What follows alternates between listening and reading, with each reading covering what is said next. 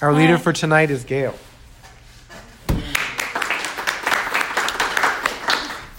Hi, everyone. There's photos somewhere. Here. Oh, okay. What it was like, and this is my story, and only my story. So I came into the rooms in 1999, and I was 250 pounds. I'd lost 25 pounds. I don't know how. I really don't know how, but I had managed to lose 25 pounds when I came into the rooms. And one of the women took one look at my face, and she said, "This will work. This will work." And I was a serial dieter. And I think my first watching what I ate consciously, and I wasn't watching what I ate, somebody else was. My mom used to buy the giant candies and put them in the fridge and give me a little piece. But then my mom died, and there was nobody to watch me. And I was in Catholic school. I was at Notre Dame in 10th grade, I guess. And I went from like a normal size, 160, maybe, to over 200 pounds in a blink of an eye. Because what I was eating was a hot dog, a bag of chips, a parfait, and chocolate milk every single day. And there was nobody there anymore to say, well, baby, you should maybe do this, or maybe you should think about that. And you can't eat your grief. It doesn't bring your mother back. But I didn't know that. And my grandma was at wit's end. So she enrolled in this thing called Eileen Feather Salon, which was an all-women's gym that was up on Van Ness in the 60s.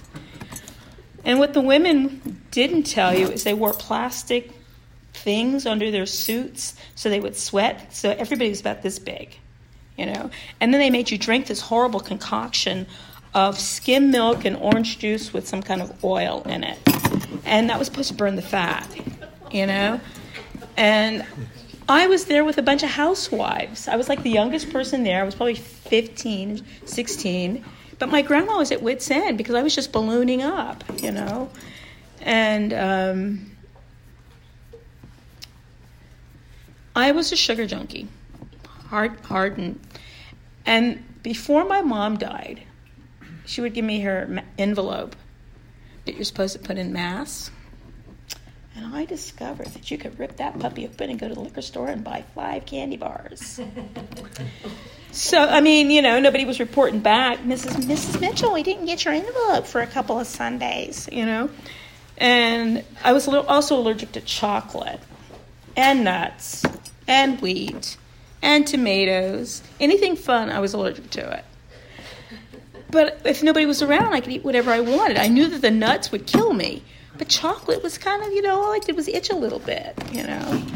So I was always sneaky about food, and I didn't realize that until I got the program, you know.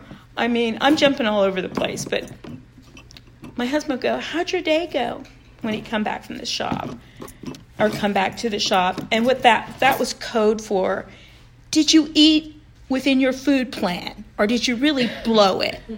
Meanwhile, he does this funny cough before he enters the room, and you can hear him halfway down the block. So that meant zip across from where I was sitting doing my jewelry to the bathroom, wash the orange shit off my fingers so nobody knew I just downed a bag of Cheetos and had 2 peppermint patties. So he'd go, how'd your day go? And I'd go, fine. You know, I thought, you're 58 years old. Why are you lying about what you ate? It was just what I did, you know? It was just what I did. And when I came into the rooms in 1999, I was desperate. I had been at Weight Watchers so many times, they should have been paying me, you know? And I never lost any weight. I gained weight. You know, I would lose maybe 25 pounds, and then by the time I said, fuck it, I was 40 pounds over. You know, it was crazy. Then I found this one thing that absolutely worked. It was called Diet Workshop. It was kind of like Weight Watchers, but it wasn't. And I got all the way down to 142 pounds, and I was like, oh, made in the shade. I'm cool. Then I got pregnant. And that was an excuse to eat. It was crazy. So then I was 200 pounds. People at the insurance company were going, well, you're gaining weight awfully fast. You're not due until August. So my husband, in desperation, called what was How. And it was a meeting at the dry dock. It was a Friday night. And I got there. And I was pissed. I was so angry at him. I could have spit nails. But I sat down, and it was a meditation meeting. So I was like, But I sat down, and I started listening to people's stories. And I was like, nobody has ever said this about food. Nobody's ever admitting to hiding, to eating, so it was like I found my place. But I didn't like the language of the 12 steps. It made me crazy. I mean, I was raised Catholic, so that made me crazy. You tell me I'm abstinent? I mean, that sounds like put me behind bars and lock the door. It just sounded horrible. But I wanted what they had, so I was willing to do it, If you give me a food plan, 3 weighed, measured meals, nothing in between. On Sunday, I got a sponsor at the meeting, and I was still in my 50s, so the weight came off a lot easier. And in 6 months, I was down like 50 pounds. It was amazing. And I kept doing it, and I kept going to meetings. They said, do 3 weighed, measured meals, nothing in between. Okay. 3 meetings a week. Okay. Sponsor. Okay. But I didn't really understand the steps, So I did first, second, and third step. I did the inventory, and I kind of got stuck on the 6th or 7th step. I just got stuck. I didn't know, I don't know why. But losing all the weight, the voices in my head that said, if you can only lose this weight, I just had I had a committee that went 24/7. From the moment my eyes opened, the wackadoodle machine was just... But when I'm abstinent, the wackadoodle machine is silent. It's amazing. And so I thought, well, maybe I can finally finish college. I've only been at it since 1969. My kid's going to get out of Santa Cruz before I even fit, So I went back to state, and I finally got my BA in 2002. She got out in 2004. But the steps and the pattern of OA helped me ask for help. So everything that I was afraid of that was sitting there waiting for me, like the math, speech, and one of my science labs, I was able to do, because with math I was finally able to ask for help, because this program taught me how to ask for help. So I was able to pass algebra with a B+, pass stats with a B+. I don't think I could do it now. Finally get through all those other crazy classes like the library thing. Library? I was applauding. Oh. Like, huh? So I was able to do it. I was able to finally make it happen with my higher power's help. But my program was starting to slip because I was going to less meetings, and How was like closing down, and FA was blossoming, so there was less How, and I didn't know about regular OA really, so I was kind of slipping and sliding and slipping and sliding. And then I got into the master's program and slid all the way to hell because, we're all writers, we're all cool. And the teacher would pull out a 5th of whiskey and cups, little red cups, and I don't drink. I haven't had a drink since 89, so that was an issue. But the cheese and crackers, over time, the cheese and crackers beat me down. And then my abstinence was like my precious abstinence. So I say it was 8 years, but it could have been 9. All I know is 2004, 2005, I was no longer abstinent.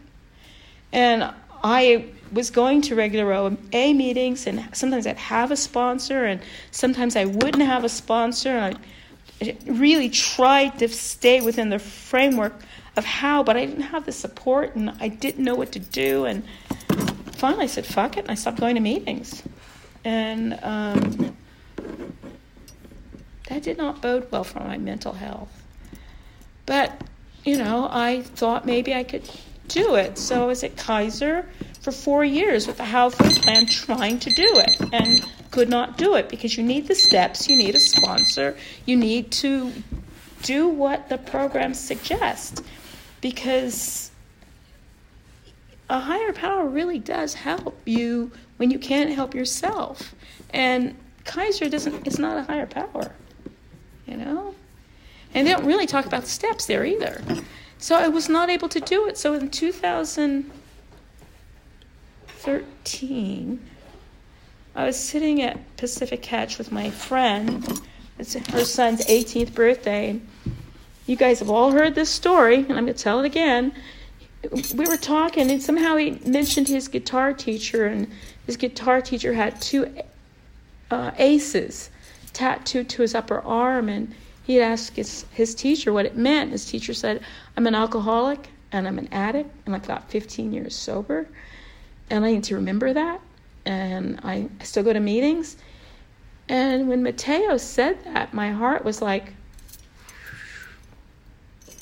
and that was a Sunday, and by Wednesday, I got myself into the last HOW meeting. And there were 3 people there, and I asked one of them to sponsor me. And I never looked back, and that was June 12th, 2013. And I've been abstinent ever since. And when I came back in the rooms, my weight was 225. And I'm 159, 158 today. But the hamster wheel's not going. And I worked the steps. It might have taken me a year and a half to get through the 10th step. I don't know what my resistance was, but I was resistant. But I worked the steps. I used the tools. I call people almost every day. Some days I send my food into my sponsor, and I tell her what my action plan is, and I go, I called 7 people today. And it's not because I'm a goody-goody. It's because I don't ever want the cravings to get a foothold. I don't ever want the food to sound sexy. I don't ever want to have to tell my sponsor, oh shit, I had a piece of my daughter's cheese. No, nothing is worth what my abstinence gives me. My abstinence gives me peace of mind. My higher power gives me peace of mind. And